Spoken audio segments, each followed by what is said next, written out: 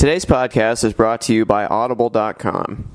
Get a free audiobook download and 30-day free trial at www.audibletrial.com/The Rob Burgess Show. Over 180,000 titles to choose from for your iPhone, Android, Kindle, or MP3 player.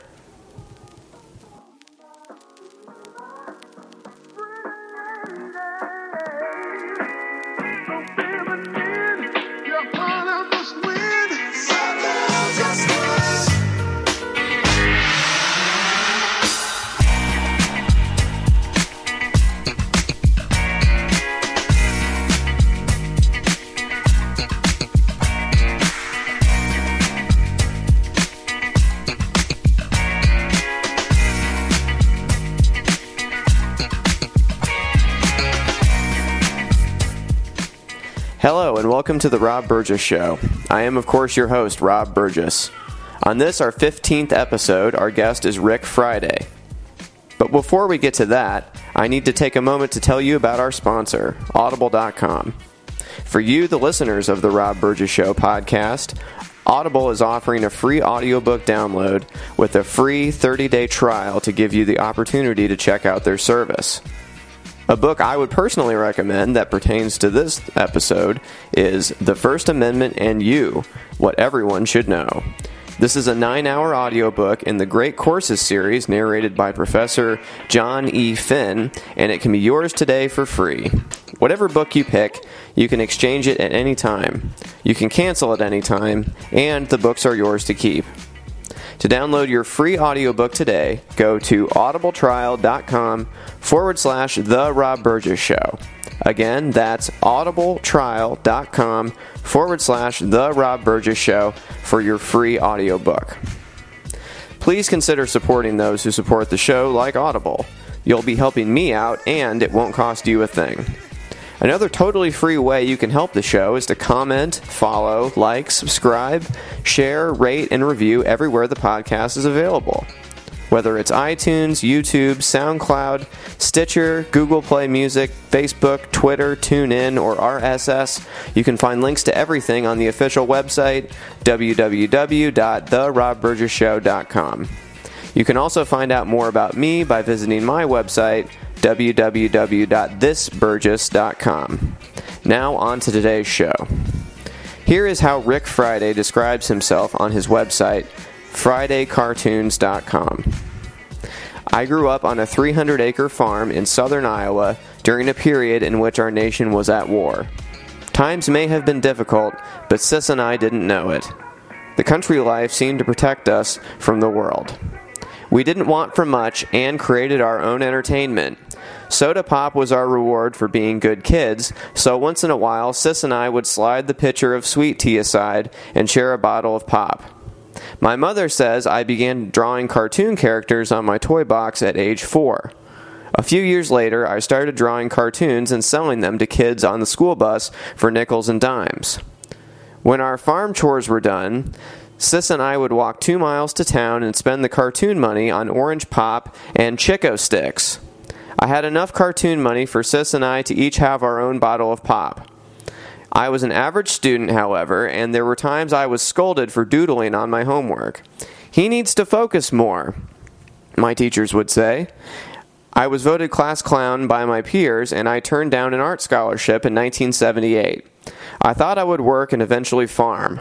Under my picture it read, "What are your future plans?" My answer was, "Undecided." I was successful with my plans. I am still undecided. My first cartoon was published in a local paper in 1993. I traded 1 cartoon per week for a subscription to the paper. Soon I was drawing for 3 papers and 1 magazine. The mailbox was always full of newspapers. In 1995, Farm News out of Fort Dodge, Iowa, contacted me and offered me a position as their editorial cartoonist. They were delighted to find a farmer who could draw cartoons. 21 years later, the publication cut me loose for offending big ag business, and once again I am drawing on toy boxes. I am optimistic and hope that someday I will be remembered as author unknown. You can view the cartoon that caused the stir on Rick's Facebook page, www.facebook.com/rick.friday.3. You can also follow him on Twitter at www.twitter.com/Friday_Rick. Finally, I'd like to extend an open invitation to Farm News and the seed dealer who was offended by Rick's cartoon. You're welcome to come on the podcast and give your sides of the story anytime. And now, on to the show.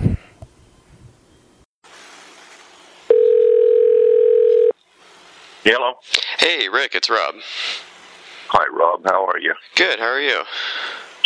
Say, my wife got the smooching on me this weekend, and I got her cold, so I might go into a coughing fit that'll irritate both of us. So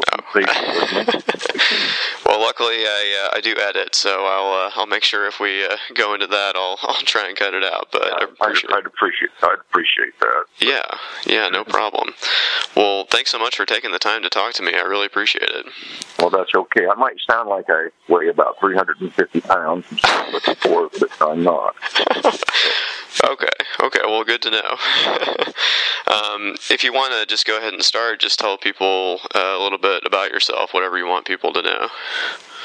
Well, the story that I've been telling, Rob, is one that my mother reminded me of when this first all happened. She said, you started drawing on your toy box when you were 4 years old. And I do remember when I started riding the school bus that I'd draw cartoons and sell them to the kids on the bus. Mm-hmm. Every morning the kids would hand me nickels and dimes, and I'd put that change in my pocket. Mm-hmm. And then when the chores were done Saturday afternoon, my little sister and I'd walk down, and we were only allowed to have a bottle of pop when we were good kids, which wasn't very often. So we were allowed to walk to town, and gosh, back in the 60s, there was a lot of dirt roads, so Sis and I'd walk down, and we'd buy Orange Crush and Chickle Stick. So, and I've always drawn. Got in a little trouble in school because I drawn things, but in 1993, I put together a portfolio, and I sent that out to a few local papers, and one paper, the Creston News Advertiser, which is about 30 minutes away from the farm. Mm-hmm. They liked the cartoons. In fact, the editor came to my place of work and said, we can't really afford to pay you for your cartoons, but we'll trade you subscription to the paper. You give us a weekly cartoon. So I did that for a while, and then I approached a few other papers with that as well.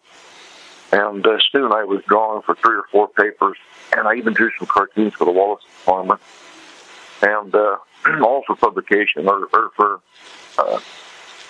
subscription to the paper.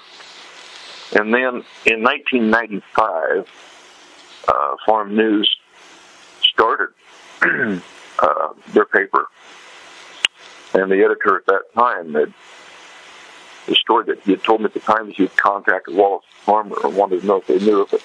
Mm-hmm. A cartoonist that was affiliated with agriculture, and of course they sent him my way, and I started drawing full-time in 1995 for Farm News, and drew with them for 21 years until I got the email one Saturday morning notifying me that they no longer wanted any of my cartoons. Yeah, and that's of course how I found out kind of about your story here. I think it's interesting that you're kind of self-taught in that way. It sounds like you kind of just started, making things when you were a kid and went from there. Were there particular cartoonists that you liked or people that you kind of looked up to as you were kind of learning your craft there? Yeah, I always. Well, the first thing I'd always, when I get the paper, any paper, the first thing I do is look for the comics. Mm-hmm. And I don't know if everyone does that, and I just self-taught is right. In fact, I did have my art teacher, my senior year of high school, worked hard to get me a scholarship. He saw the potential in my work. But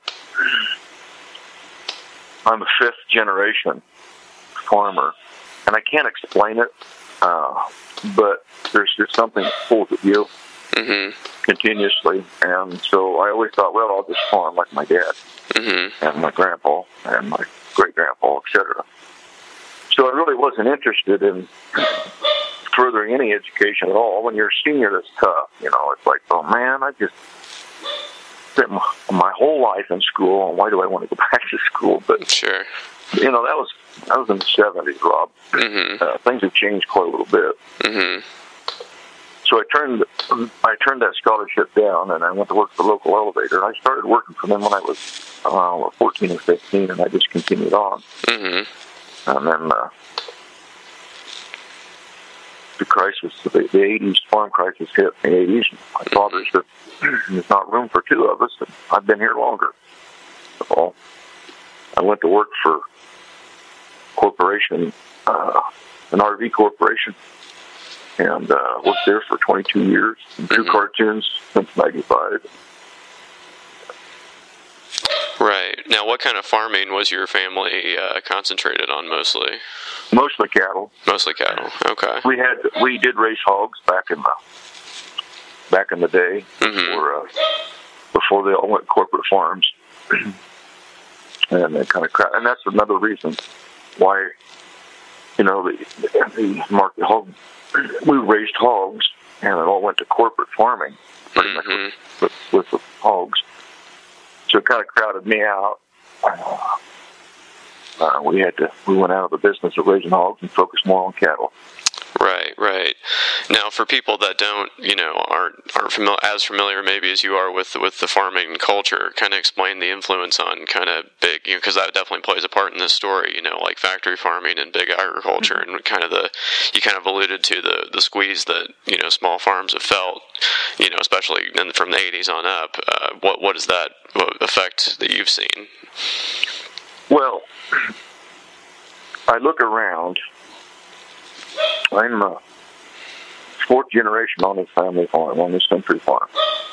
And I look around at the neighbors, and there's no one to follow them. It ends. In this neighborhood, there's one young man that's farming with his father, and no one else has anyone to follow. So we're probably looking at a huge land grab. And the corporate farms have squeezed the small farmers so hard that they've controlled the markets and the input cost. And it's the passion for the business that's keeping the last stronghold, I might say, of farmers in the business. And cattle is kind of it's because it takes so much land to raise cattle.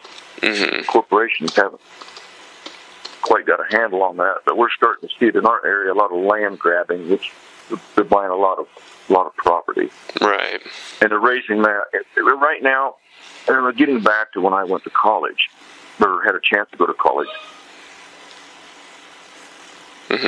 Right now, it's cheaper for a young person. It's cheaper for them to go to college than to start farming. Right. One tractor on today's market would get you 4 years of college education. Wow. Yeah, I think that's important because, the more disconnected we are from how our food is produced, I feel like the more centralized it gets, and I just don't think that's good for anybody, except the factory farms or whatever. So our youngest daughter, Rob,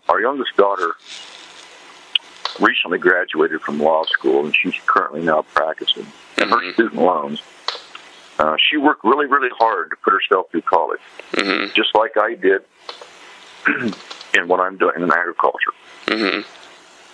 And there's no one who wants to start farming right now cannot get started for what it cost her to get a degree in law. Right.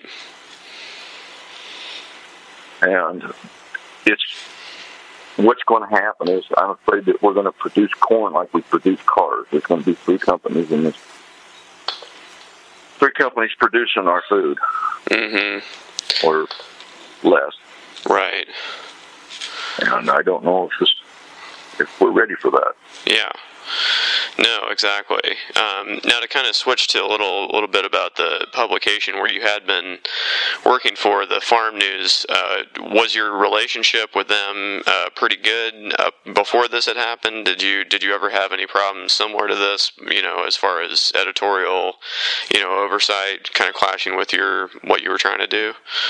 Actually, it's excellent. In fact, the editor is a really dear friend of mine, and he is totally confused of why this happened. Of course, he's the first one to see my work, and of course, he approved it. It went to print, was distributed to 24,000 households, and there was one complaint from a huge seed dealer about the contents of the cartoon, and I wouldn't say it was fired. Relieved of duty as a freelance cartoonist. So it's just, actually, the editor was shocked that this happened. But there have been maybe one or two cartoons in the 21 years that they wouldn't print, but that was edited for. Most of the time, Rob, it was something I spelled wrong. Right. And I'd have to go back and change. I just changed the cartoon. Sure. This last year, there's been a lot of questions about my cartoons, and it's not that they're any different than they were 10 years ago. It's times have changed. Advertisers, large advertisers, have very influential on the press, because that's where a lot of the revenue comes from. Sure. Well, but in theory, though, I mean, this is the way it's supposed to work. Obviously, it doesn't always work this way, but I think in theory there is supposed to be a wall of separation between, the editorial side and the advertising side, so that one doesn't influence the other. But obviously, that as we see, that doesn't always work the way it's supposed to. So. No, it certainly doesn't. Yeah. But your cartoon was interesting because, I'm looking at it right now, the one that kind of caused the uproar here or whatever. It's not anything inflammatory to my eye. I'm obviously not a big ag person, and maybe they would see it differently. But it's really just two. It looks like two farmers talking at a fence. One says, "I wish there was more profit in farming." The other one says, "There is. In year 2015, the CEOs of Monsanto, DuPont Pioneer, and John Deere combined made more money than 2,129 Iowa farmers." Now that looks like just a plain statement of fact to me. It doesn't look like you're, you know what I mean? Like that's a pretty opinionless, I mean, you are putting an opinion forward, of course, by showing these facts, but you really are just stating the truth, right? I mean, that seems to be what you're doing. So yeah, actually, I saw the agribusiness report, which is it comes out in Iowa. And that report actually stated what the average Iowa farmer made in 2015. They also used other comparisons. They used the comparison to the year before and 2 years prior. I don't have those figures exactly, but I saw that and I looked it up. I mean, there's no excuse for ignorance in today's world when you can Google anything you want. Right. That's basically what I did. I sat down there and I Googled the agribusiness report, and I saw what the average farmer made in 2015. And I just randomly took Monsanto, DuPont Pioneer, and John Deere. And the reason why I use those three is because they're high-profile agribusiness corporations, and I typed in CEO, and I got their total CEO compensation package for each company. And that's all public information. Anyone can do that. And I basically just added those three salaries and divided what the average farmer made in Iowa in 2015 and come up with 2,129. Right. And you can put a pencil. In fact, the Des Moines Register, they did a little further study on it and come up with a different figure than what I had. Mm-hmm. And I think theirs was, I don't know if you want to quote me on this, but I think it was 2,888. Wow. They actually come out with more farmers. Oh my gosh. That's crazy. But now you said this was a seed company that complained. What particular part of their business would be? Would it be Monsanto maybe that would be the connection there? I'm trying to figure out what umbrage they would be taking. Well, all I know is from the email that I had received, Rob. Uh-huh. It says that in the eyes of some, Big Ag cannot be criticized or poked fun at. The cartoon resulted in one seed dealer canceling his advertising with Farm News. That was in the email that I got. I don't know. I do have some friends, 21 years. I'd like to think you've made some friends with somebody. They have told me who the seed dealer is, but I've chosen to keep that to myself right now because I'm not going to play the same game they are, because that seed company, there would be repercussions from it. I don't know if repercussions is the proper word, but there would be there's people that work for that company. You know, right? So and it doesn't really matter. Sure. Any one of the three or any corporation at all they feel that they have every right to pull their ad. I'm not saying that. Oh yeah, absolutely. But it's kind of what you do with that from there, I guess, would be the question, you know. So, but I would hate to think that they were still embarrassed with their CEO salary, that they would have to pull all their advertising. Advertising is in place to make you money. Mm-hmm. You know, I don't understand. And we have smartphones and computers, and we're very highly intelligent individuals on the farm. We know what CEOs make with these companies. Mm-hmm. You know, right? It's not like a secret, like you said. You can. There's no excuse for ignorance when you can Google everything. So it's public information at this point. So, wow. So you said you know who the seed dealer is, but you're not choosing to share it. Now, have you talked to anybody at the seed dealer or had any communications with them, privately, and being like, what the heck, No, I have not. No. Okay. Huh. And did they reinstate their advertising with the Farm News after you were let go, or did they just cancel and that was the end of it? Do you know? I don't know, Rob. I don't know about the seed dealer. I do know that their ad department was hit extremely hard. Ooh.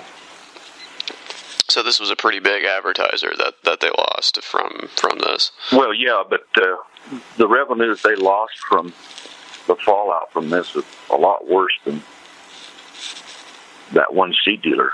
Oh, really? Other companies have pulled their ads. Yeah, it's. Oh, so so they were the ones that initially complained, but there were other kind of ripple effects beyond that. Not due to the cartoon, due to the release of the cartoonist in the story. Okay. It's just, most people understand the unfairness in that. Sure. Justice is when arrogance stomps over everything great that defines our country and then drowns in a puddle of disgrace. Wow. Yeah. Yeah. If you had to do it over again, would you have done the same cartoon again, or would you have done something different? I would have taken a little bit more time to draw it. I didn't realize it was going to go throughout the world. Like put a little more detail in the drawing part. Yeah. Well, the funny thing about that morning is, I raise cattle and I have actual baby monitors in my barn. Mm-hmm.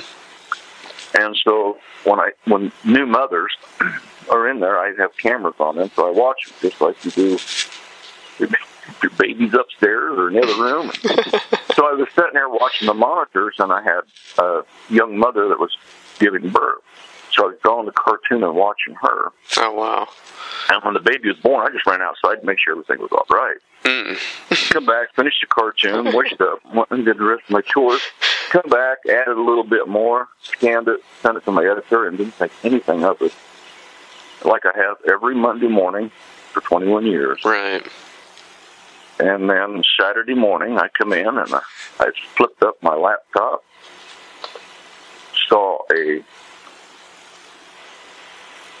email from the editor, and this message is, well, believe it or not, Farm News, 20-plus years relationship with you is over. And I sent a reply, basically, shame on you. Yeah. Closed my laptop, went to go outside, and I texted my wife and told her what had happened. Come back and thought, I'm going to tell my 325 Facebook friends about this. Mm-hmm. And it went viral. Yeah. There's 24,000 people that read the paper every day. Right. How would you, I don't know, as you look at that cartoon, would you see that as offending any of the three? Yeah, I can see what you're saying with that. Yeah, it is it's so innocuous and so just factual. It's hard to see who that would have said. You used the exact word that the editor used. Mm-hmm. He didn't quite understand it. Mm-hmm. Yeah, I guess it would be kind of hard to anticipate that kind of thing. You're right. So, but, So, what's been the response from people that have found out about this and kind of contacted you? I'm sure you've gotten a whole new audience for your work. I've been enjoying your cartoons on Facebook. I've started following you obviously after this. So, oh, well, thanks. Yeah, it's been fun seeing your work. And now I've been looking at your cartoons, and are any of the characters? Are you drawing yourself? Do you insert yourself into the cartoons, like a caricature of yourself? Okay, yeah, that's kind of what I thought. Mm-hmm. So you got to kind of have a special kind of self-awareness to draw yourself, I'm sure. So. Oh yeah, I'm my worst critic. Right. Yeah, as far as response, it's unbelievable, Rob. In fact, I'm not real sharp when it comes to electronics. That's why I have 5 kids to help me out. Mm-hmm. And so my wife and I recently went to Kentucky, and we couldn't get any Wi-Fi. So using my smartphone, I tried to retrieve all my messages. Mm-hmm. Well, what I did was I found almost 1,200 filtered messages that had come through Facebook that I wasn't aware of. Right. From Australia, Hong Kong, Japan, Argentina, Ukraine, Canada. The list goes on and on. It's Russia. Mm-hmm. There was, in fact, I took on, in the art world you call them gigs. Mm-hmm. I took on 4 gigs yesterday. Oh, wow. Plus, this is how you and I made the contact. Yeah, well, absolutely. And if I would have never known those were there. Right. And I'm currently maintaining about 5,000 followers on Facebook. Uh-huh. My friend list went from like 325 to, it grew by 1,000. I've got my own website. Wow. FridayCartoons.com. We're just kind of getting that started. Cool. The kids on Mother's Day got me on Twitter. Mm-hmm. Nice. So it's really, really the oddest story, and this is so comical, is they did a piece at the New York Times. Mm-hmm. Yeah, I read that. And I was touring that morning, and my father always taught me that your stock always is taken care of before anything else. Mm-hmm. Before you eat, before you do anything, you take care of your animal.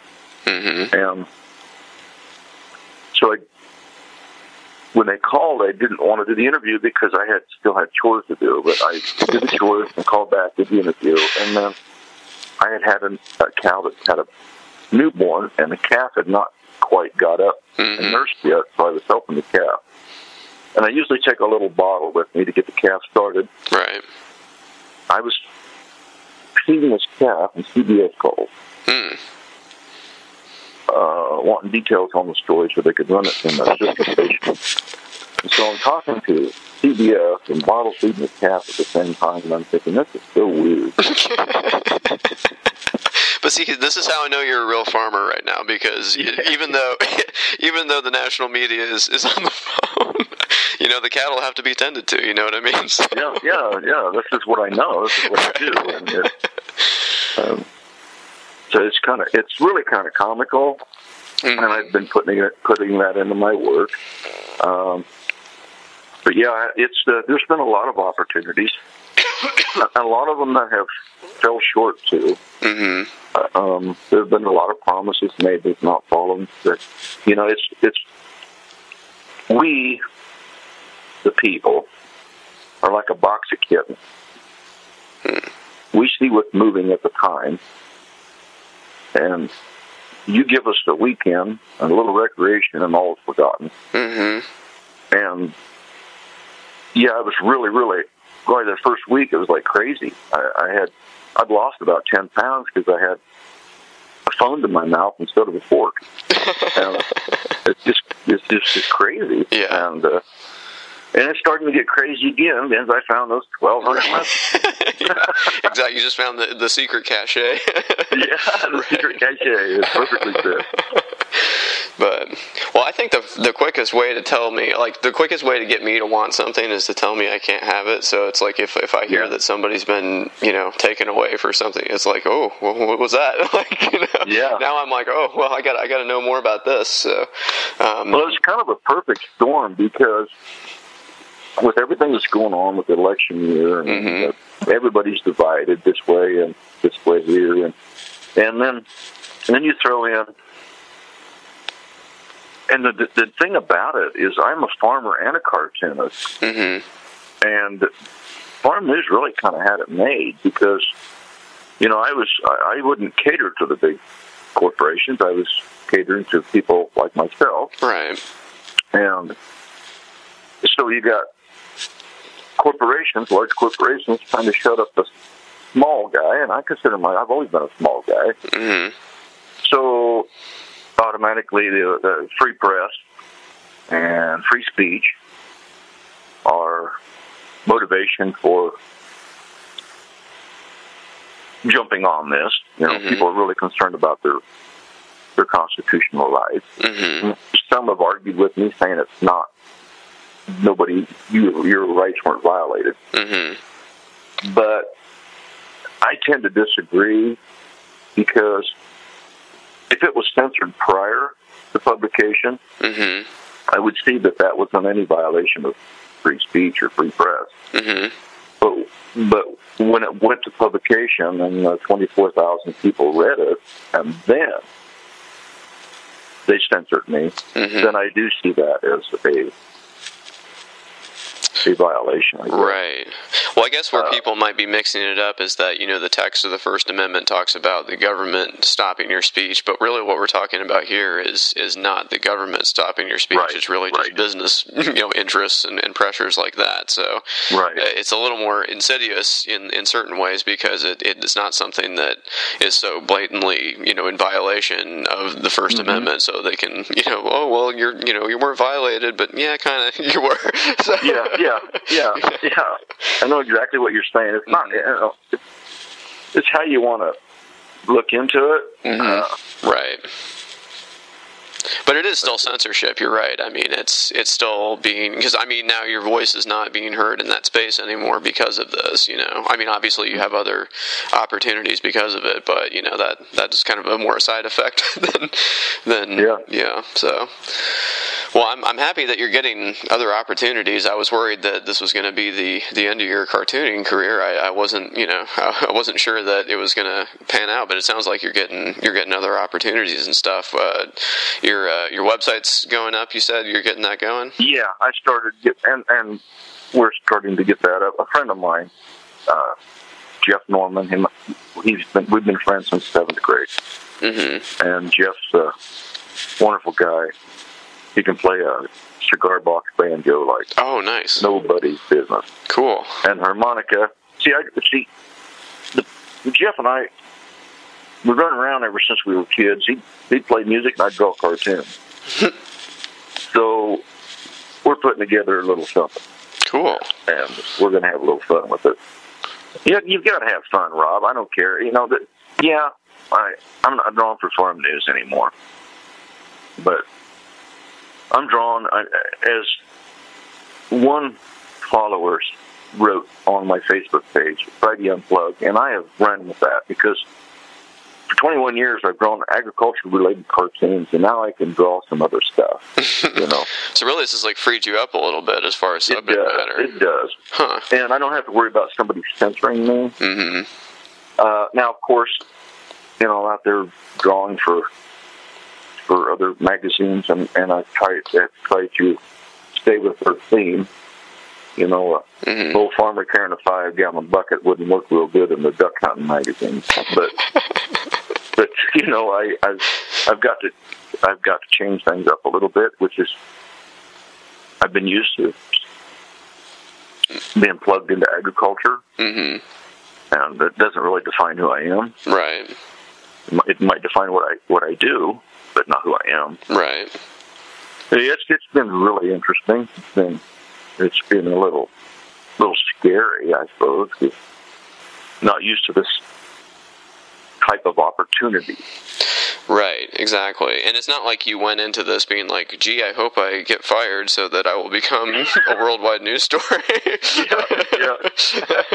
I mean, if you'd been shooting for this, I don't think you could have hit it, you know what I mean? Like, no, like I told my wife, I've been doing this for 21 years, I'm going to get myself fired, so things will take off. Exactly. I'm going to really screw things up, and then you'll see. That's funny. But it's been life-changing for me. I know that. Well, I'm happy to hear that. That's great. So we always talk about music on my show. You alluded a little bit to some cigar box banjo. What kind of music do you listen to generally here? What kind of music do I listen to? Yeah. Anything in the 70s. Anything in the 70s. As far as I'm concerned, in my opinion, the stuff the kids listen to doesn't make any sense to me. It's all just white noise. And I'm not making fun of our youth because they're going to have to take care of me someday. Got to keep in their good graces for now. So, but when you go to weddings, I go to these weddings. They look like indigenous people out there hopping around. The music, and it's like, wow, you know. And I'm sure. I mean, I grew up during the disco days. Sure. I mean, that had to be really weird to our parents. Yeah. But it's just a cultural thing. But sure. 70s, I don't listen to much music because my mind's turning all the time. You know, I'm a smart ass with a pencil. So I'm thinking all the time. And I lose a lot of wonderful ideas that come to me. So my wife's got me a little tablet I'm carrying around, and she always makes sure I have that in my pocket. And I talk into my phone, and sometimes I'll get up in the night, and I'll think, I've got this funniest cartoon, and I'll kind of get it out roughly and put a caption down there, and then I'll get up 4 hours later, and I'll go, what the hell is that? Doesn't make any sense later on. What did I do? Exactly. But at the time, you're like, oh, this is brilliant. Oh, man, this is hilarious. Exactly. That's funny. Well, I was talking to one of my friends last time on one of my podcasts, and I feel like whatever you like when you're 12 years old, music-wise, I feel like that's going to be what you think is best, because I definitely have the same experience, you know, like I'm quickly turning into the old man, get off my lawn with the music. So. Oh, yeah. It's funny how quick that happens. So. Where I'm at, what I'm doing, that American Pie song comes on, man, I'm just got me. Right.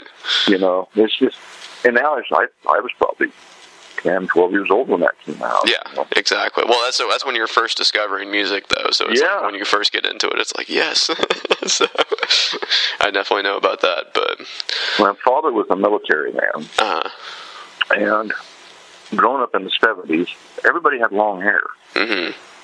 And I was like the only kid that could have halfway down my ears. That's what we'd agreed on.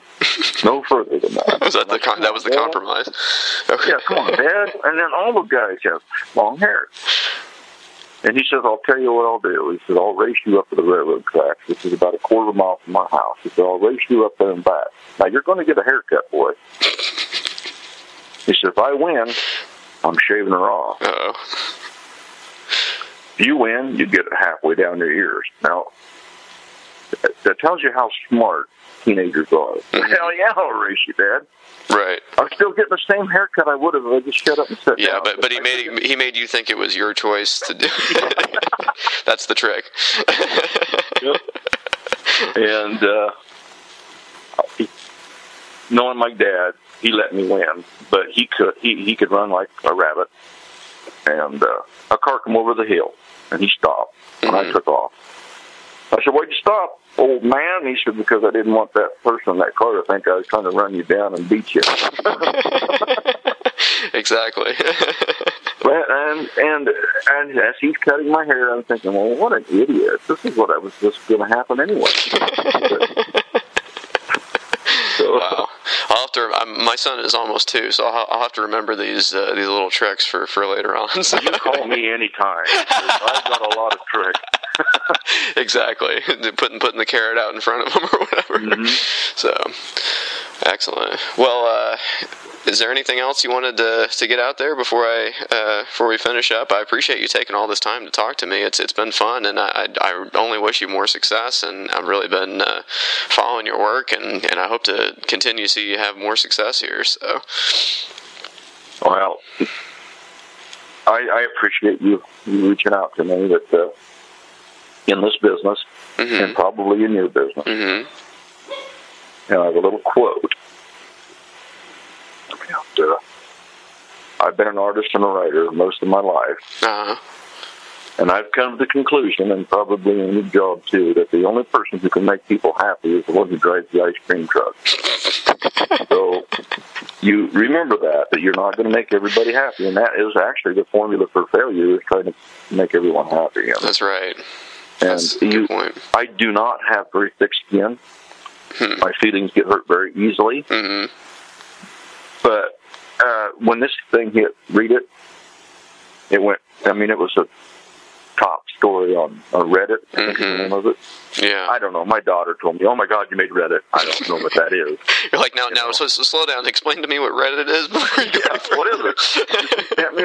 Sent me a link, and I clicked on it, and I was offended by some of the things that people wrote. Well, of course, it is the internet. So. Yeah. I was like, man, why is his hand like that? Or some kind of farmer hand signal or something. It's like, well, no, my ruler slipped. The wire's supposed to be here, and like, I wish if I'd have known that this many people were going to be looking at this, and I would have taken a little bit more time with it. But, sure. But it didn't really offend me. It's that I've thrown a lot of cartoons in the trash, and I've had people go over later and get them out and put them in their pocket. I go to schools and draw, and if I make a little error, I'll throw it away. You'd be surprised how many people will pick that up. Interesting. I forget sometimes that not everybody's got that ability to draw. And not everybody's got the ability to write. I do both. I draw and I write. Mm-hmm. But I can't sing. I can't have babies. That's true. We all have these things that we can do. We're all special in one way or another, and we have to grab a hold of that and run with that. Yeah. And don't let anybody stop us. Yeah. My wife is like the champion organizer. She puts an X on the calendar every night when she gets home. I'm saying, honey, what do you want to make sure everybody knows you participated in the day? And she's like, no, this is how she keeps organized. Right. Mm-hmm. And I have to have her around me, or I'm a pile of papers. Mm-hmm. So, we're all good at something. Mm-hmm. So, I guess I better shut up.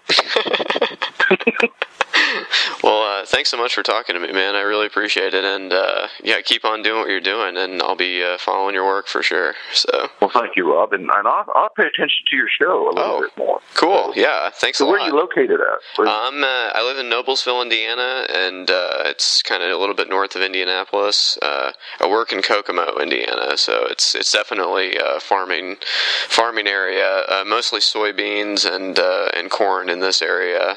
There's also some tomato and some other things. There's a red gold factory not too far. I think there's some pigs not too far away from us too. So definitely pretty agrarian here as well. So.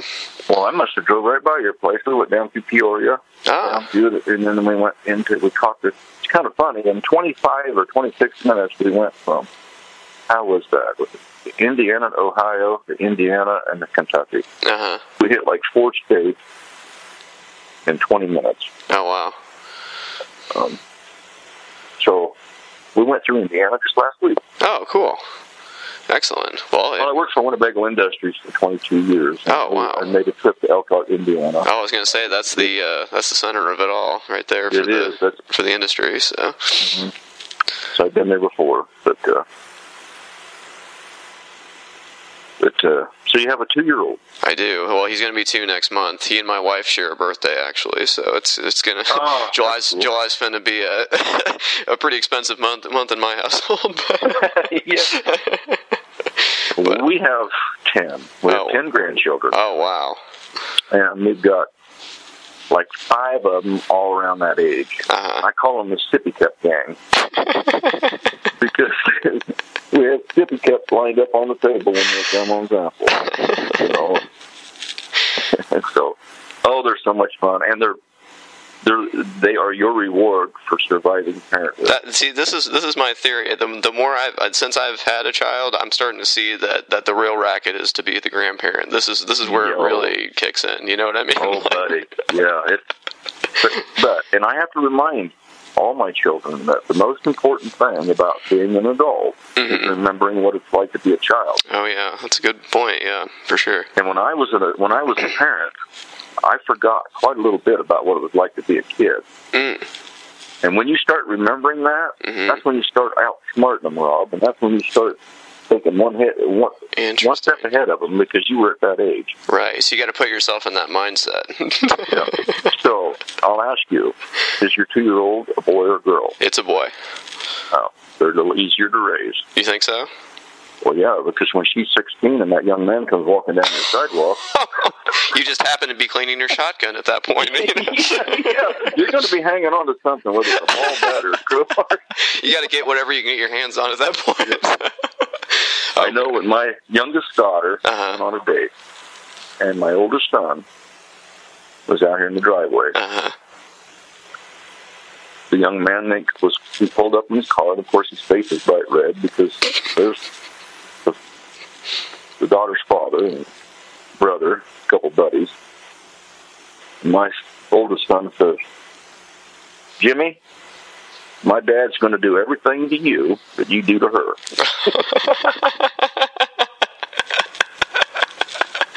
Yep, exactly. Jimmy took her out once and never came back. that was the end of it. Nice.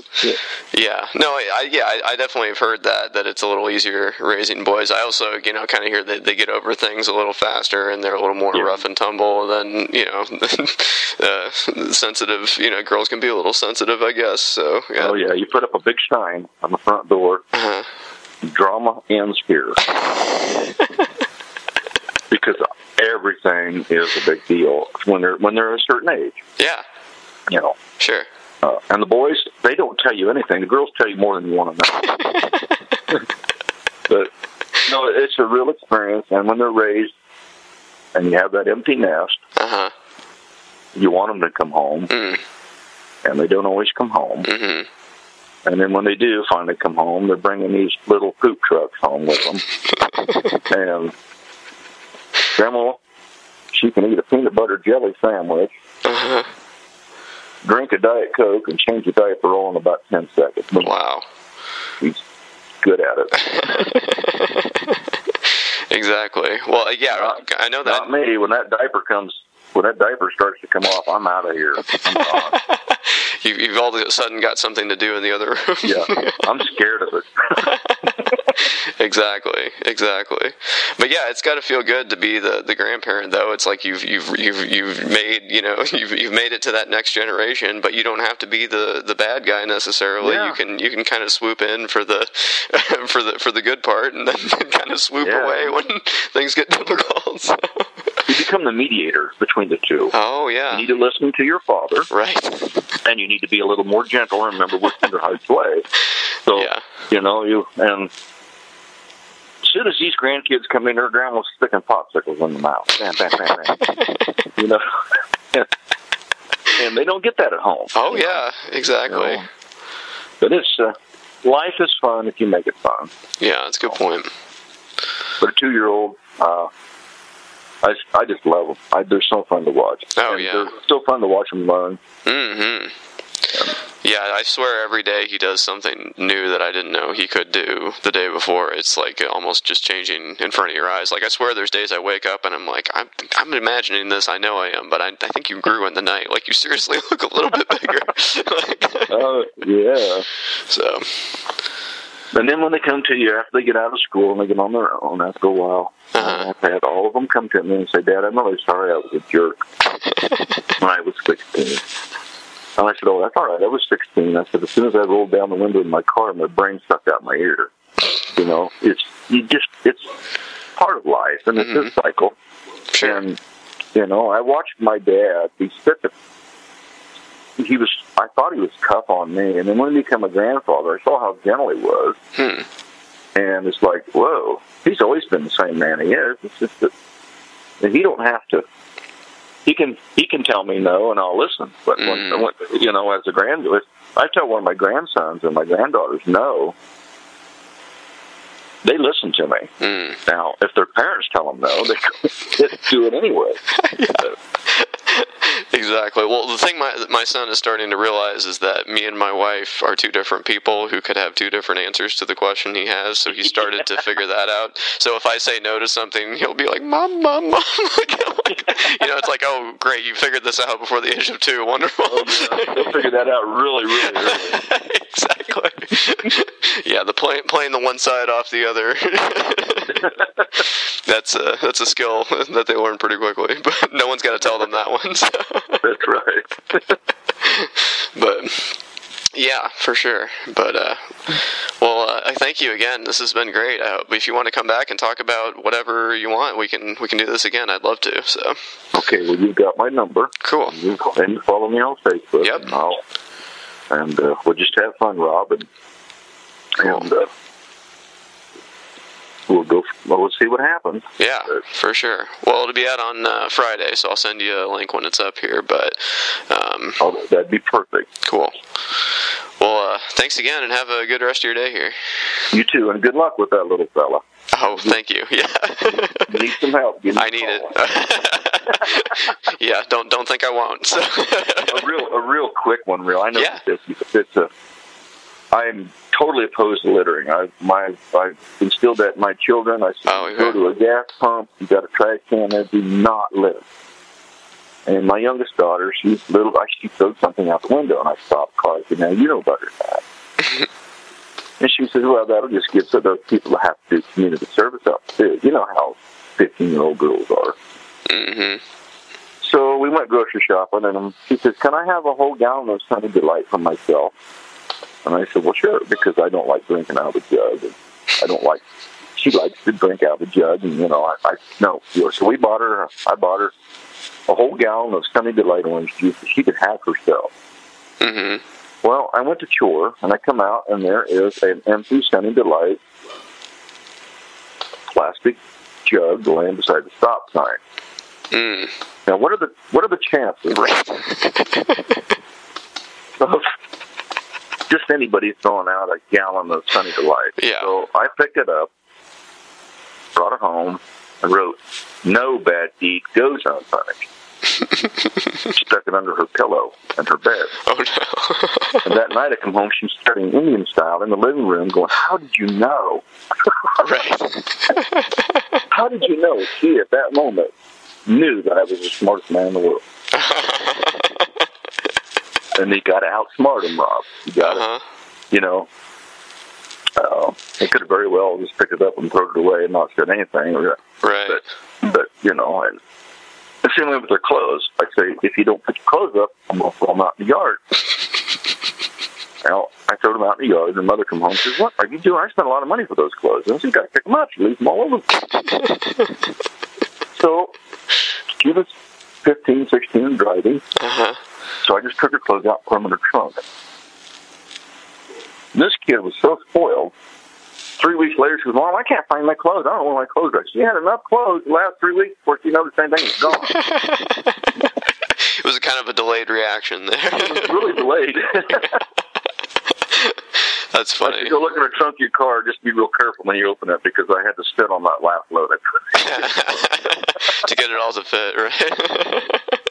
So, well, I'll let you go, and thank you for calling me. I didn't mean to take up too much time. No, you're fine. You're fine. It's been fun, so thanks a lot. Well, I'll talk to you soon. Okay, well, thanks very much. Bye. Bye.